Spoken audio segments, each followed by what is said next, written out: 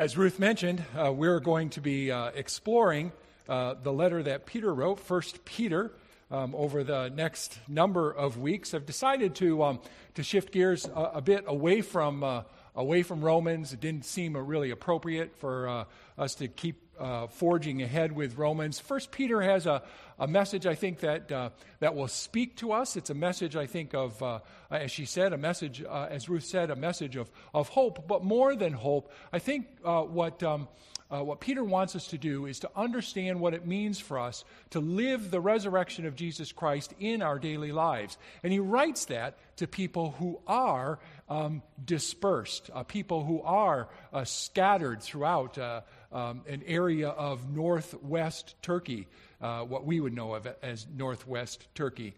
And so I hope that as we hear 1 Peter over the next few weeks, we'll become more and more clear on what it means for us in this time of difficulty, this time of challenge, this time when we are sometimes scattered and isolated, what it means for us to live the resurrection of Jesus Christ.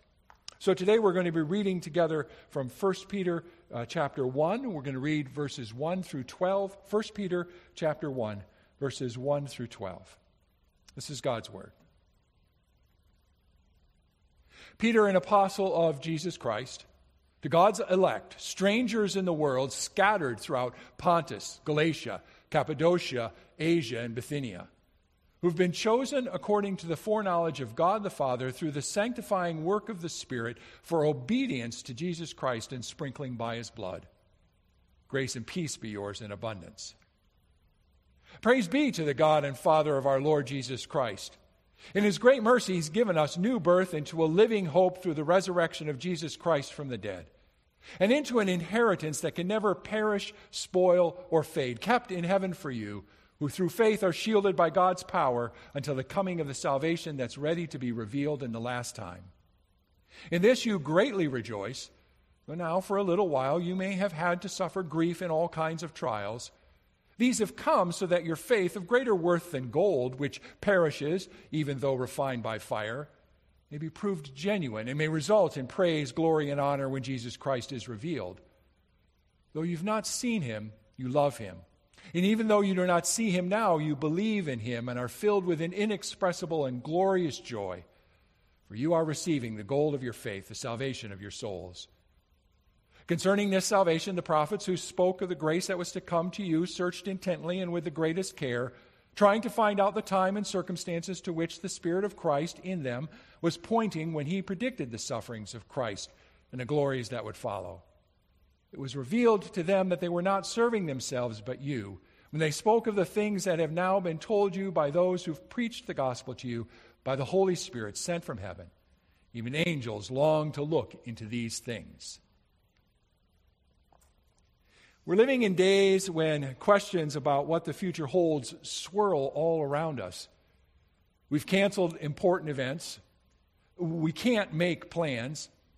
We wonder how many birthdays or anniversaries we'll have to celebrate in isolation. Will lost jobs return? Will there be customers when the stores reopen? Will school return in the fall? The only predictable part of our lives is stay home, wash your hands, keep your distance. Well, the Easter season deals in unpredictable.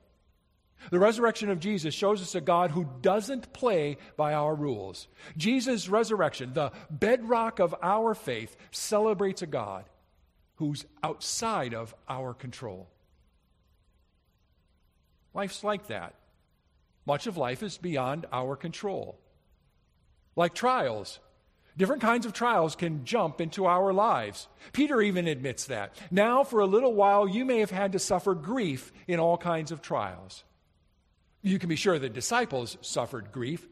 They'd invested everything. When Peter was with Jesus traveling around Galilee, he had said, "We've left everything to follow you, Jesus." When they woke up that first Easter, they had nothing but a dead teacher buried in a borrowed grave. And even when news of the resurrection began to greet them, they weren't sure what to make of it. The earliest versions of the Gospel of Mark ended with these words, Trembling and bewildered, the women went out and fled from the tomb. They said nothing to anyone because they were afraid. When life is out of control, fear isn't far behind. And the fear didn't end with the resurrection. Just when his followers figured he would restore God's kingdom, Jesus ascended to heaven. He left. And the disciples faced challenges that didn't abate. After Jesus' ascension, the religious leaders tried to censure the disciples whenever they taught about Jesus' resurrection. Peter was arrested more than once for openly teaching about Jesus. And early Christians faced persecution. Peter writes this letter to Gentile Christians who faced social ostracism and verbal abuse in their communities. He speaks to them as a people without a homeland, to God's elect exiles scattered throughout the provinces of Pontus, Galatia, Cappadocia, Asia, and Bithynia. They faced the trial of being treated like aliens in their own land. Now we too face our own times of trial. Maybe we aren't burned at the stake or fed to lions, but sometimes our lives spin out of control. Many Christians may wonder what faith has to offer when pandemics attack. Life has suddenly crashed down around us. We've bumped up against the reality of life beyond our control. This tiny virus invaded our nation, our state, our lives, and life gets toppled on its head. Doesn't matter if you're inside or outside the church. Business owners scramble to find a way forward. Families are on high alert for the well-being, particularly of older parents. We can't even gather for worship. We feel displaced as a church. One of the central means of our identifying ourselves has suddenly been thrown into jeopardy. What we've discovered is that life doesn't always go according to our plans. I think, for example, of Bruce and Joyce Personaire. They were getting ready for retirement. In 2015, Bruce left his long-term position as pastor at Escalon Church. Joyce left her teaching position at Ripon Christian. They ventured out to serve interim church positions in Texas, Michigan, New Mexico. And then just a few months ago, Joyce discovered she had cancer, and she died April 13. And now Bruce's future has no Joyce. Life doesn't always go as we expect. Sometimes we figure that following Jesus should benefit our lives, that we should come out on top. Life doesn't work that way. Trials come. Even faithful Christians, says Peter, suffer grief in all kinds of trials. But there's more to life in Christ than trials. Christ's resurrection brings us new life. Peter wants us to know that the resurrection of Jesus means a brand new life for us. Eugene Peterson translates 1 Peter 1 verse 3 like this: because Jesus was raised from the dead, we've been given a brand new life and have everything to live for, including a future in heaven. A brand new life. Born all over again. Peter wants everyone who faces trials to know that the resurrection is the foundation of our new life in Christ. Jesus Christ's resurrection from the dead changes everything. I mean, just think, none of us would be convinced that a band of demoralized, beleaguered, disgraced, and scattered disciples would become a mighty power that shook the very foundations of the Roman Empire because spring flowers bloomed. Or because the Easter bunny brought chocolates. Peter, the disciple who denied Jesus, had his whole life turned around because Jesus was raised from the dead. N.T. Wright explains, we're left with the conclusion that the combination of empty tomb and appearances of the living Jesus forms a set of circumstances which is itself both necessary and sufficient for the rise of early Christian belief. The resurrection of Jesus brought new life to all who encountered it. The sad women who came to the tomb were convicted enough to become the first preachers of the resurrection. The doubting Thomas, who couldn't believe that Jesus was alive, fell to his knees before the resurrected one, confessing, "My Lord and my God." The disciples who dealt with the hopelessness of Jesus' death by taking up their old job of fishing became the army of God declaring and living the Christian life. People are so amazed that the early church grew exponentially. And Peter, the disciple who denied Jesus, who refused to acknowledge that he knew Jesus, became a shepherd of this flock. The risen Lord Jesus Christ turned Peter's world upside down. Just read the New Testament book of Acts. Repeatedly, the followers of Jesus Christ became a resurrection force in the world. They left everything because they experienced a new birth, a new life in Jesus. The disciples were willing to relinquish their dependence on anything this world believes brings life. They gave up security, power, wealth. They surrendered their careers, their loved ones, even their lives.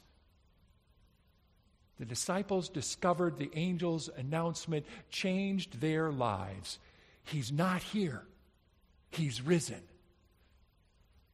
Barbara Brown Taylor says, if we merely surround the Easter message with daffodils and write peace and love on it, we've robbed the angel's announcement of its world-overturning power.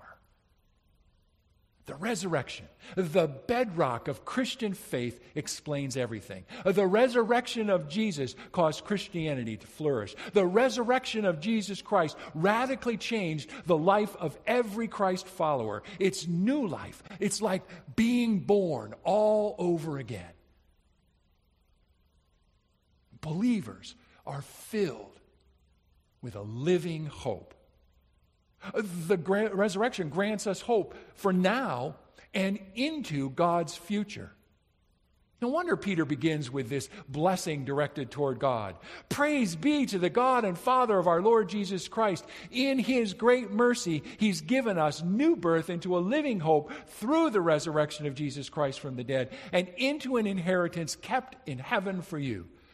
By God's mercy, the new life we have in Christ ushers us into this living hope.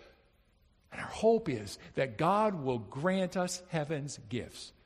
Beginning already now, the promises heaven holds are already true for us. We have life now, and we have promise of life forever with God. Now we have a small taste, but one day we will have life with God just the way God always wanted life to be. I like how one pastor describes this life. A perfect earth. There'll be no war, evil, or suffering. There'll be rest from drudgery, shame, and poverty. Work will be part of heaven, but it will be meaningful work, joyful work. Jesus Christ's resurrection brings us this future with God beginning today. Peter says we are born into a living hope and into an inheritance that can never perish, spoil, or fade. See, our hope for eternal life with God is secure. I like the way that Ruth described it. She says it is certain. We can bank on it. It's funny that Peter uses that kind of imagery. I mean, we work like crazy to pour material assets into our 401ks and our stock portfolios. We invest so that we'll have some kind of long-term financial security. Peter writes this letter here like he's addressing a group of investors. I mean, look at the imagery he uses. Words like inheritance and gold. He's writing to a severely impoverished people, speaking of an inheritance that God has put away for us that will not perish, spoil, or fade. See, what God has in mind is not a Christmas present of socks and underwear. The gift that God has in store for us is a restored relationship with God and all of our neighbors. I mean, imagine that. Not socially distant, physically present with others in the presence of God. God will place us not on some cloud-floating, angel-winged, harp-strumming future. No, God will place us in his renewed creation. This inheritance, what God has in store for us, is better than anything the FDIC could insure. It's shielded by God's power. The same power that raised Jesus from the dead is the power that will ensure a future for us in God's new creation. That's our living hope. It's not just wishful thinking. Hope is that deep-hearted conviction that God holds our future. And just as God demonstrated his trustworthiness by raising Christ from the dead, we're sure that Jesus will return with all of heaven's glory to live with us. God's gift of hope isn't our hope-so type of hope. Hope is our belief that our future with God is absolutely certain. Will not decay in some grave. We'll have this amazing life with God that lasts forever. Someone once invited us to think about our hope for God's future like this. Think about a calendar. The page of a calendar is filled with squares to represent days. And each square has a number to tell us which day of the month we are at the moment. And we write in these squares the important things we must do. We note birthdays that need to be celebrated, soccer games and dinner engagements, and even some committee meetings make their way onto our calendars. Of course, we also fill our squares with things we don't write down. I mean, thousands of cups of coffee we drink, the hundreds of prayers we pray, even the conversations and gestures of help we've offered our neighbors. But regardless of how we fill each square, we can only live one square of the calendar at a time. The 4 lines that make up the square are the walls of time that organize our lives. And everything we do fits into a square. We can't straddle lines. But this much is true. Each square holds an invisible door. Each square is a door that leads to the next square. I get magically sucked from one square to the next. Everything that I did in the previous square is sealed there, and the next frame, the next day, gets filled up with new activities. But one day I'll move into a final square. It will be the final square of my life. And on that day, the day of my death, all the squares of my life as I know it will end. There will be no more doors, no more squares filled with the stuff of this life. Now, there are 2 possibilities that exist for that last square. The first is that all the yesterdays simply shove me into this box with no exit. I'll enter a void, darkness, that the final square has no door of escape. But there is another possibility. The other is that there is no door because there are no walls. Instead of 4 lines boxing me in, the frame is simply erased, and I enter a whole new dimension. The last square then isn't a death, it's entry into a new life. Christian hope says it's this second possibility that's the real one. Christian hope says that the last square is not like a closed coffin. Rather, it's like a front door into a world where all is right and free and good, just as God intended. The Apostle Paul puts it like this. So it will be with the resurrection of the dead. The body that's sown is perishable, but it's raised imperishable. Listen, I tell you a mystery. We will not all sleep, but we will all be changed in a flash, in the twinkling of an eye, at the last trumpet. For the trumpet will sound, the dead will be raised imperishable, and we will be changed. We will be changed. This is our hope. And God keeps this hope alive for us like an inheritance. And it's not subject to the fluctuations of Wall Street. It's not dependent on the value of the American dollar. This inheritance isn't susceptible to the changing whims of political favor. Nothing can destroy this promise of living hope. Our hope is certain. And on that day, we will enter God's future forever.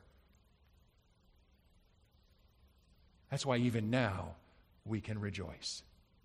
Even when life is difficult, we can rejoice. Life may not go our way, but life will always go God's way, so we have joy. We have an inheritance waiting for us. Peter says, in this, that is, this living hope, you greatly rejoice, though now for a little while you may have had to suffer grief in all kinds of trials.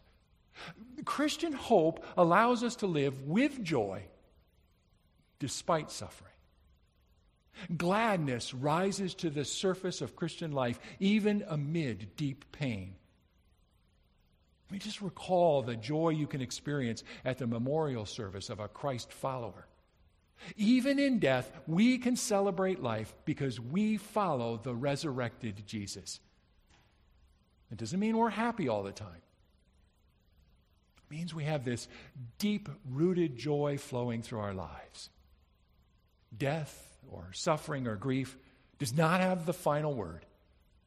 Jesus is God's final word to us. Jesus moves us to rejoice even though we suffer. Whether the person was young or old, died quietly in their sleep, or tragically from COVID-19, because they believed in the resurrection power of Jesus, there's this undercurrent of joy. Even in suffering, even when we grieve, we can be glad and, strangely enough, even grateful.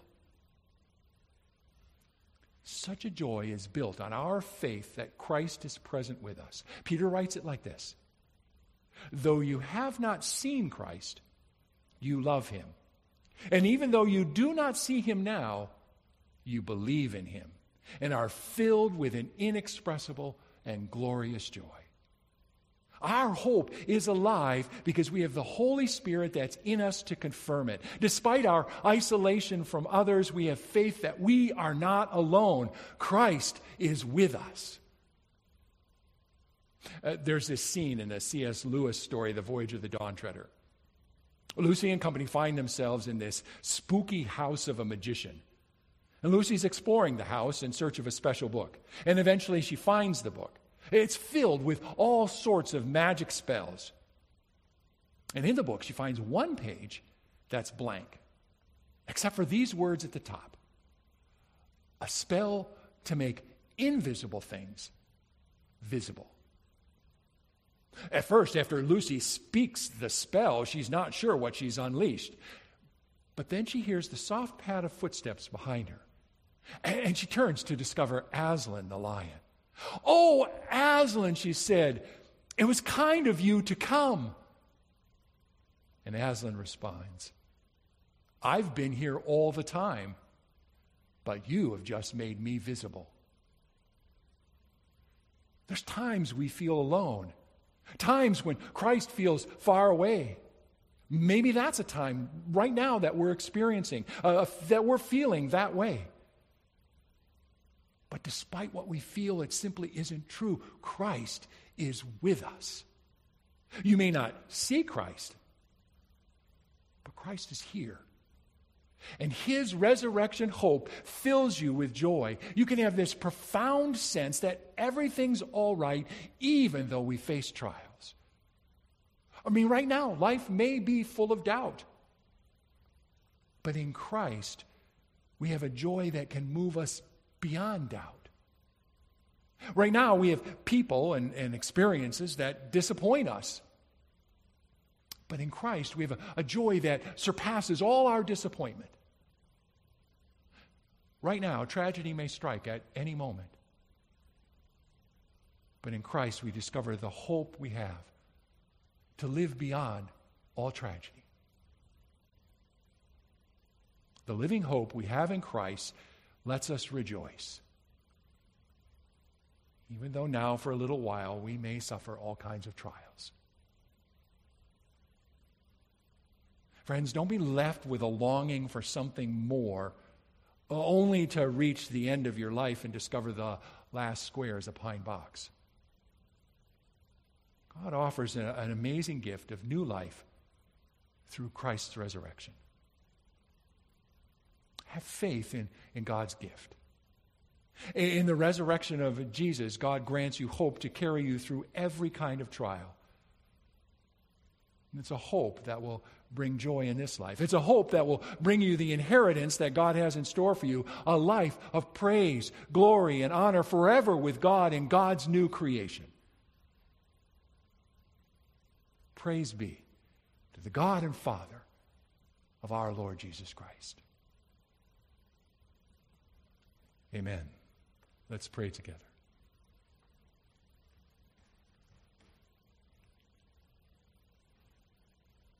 Lord God, we are grateful for the life we have in Jesus Christ, a resurrection life, a living hope life, a life that feels like it's brand new, actually brand new each day because you continue by your Spirit to fill us and move us so that we can be a people who have this life now in anticipation for the greatness of what it will be.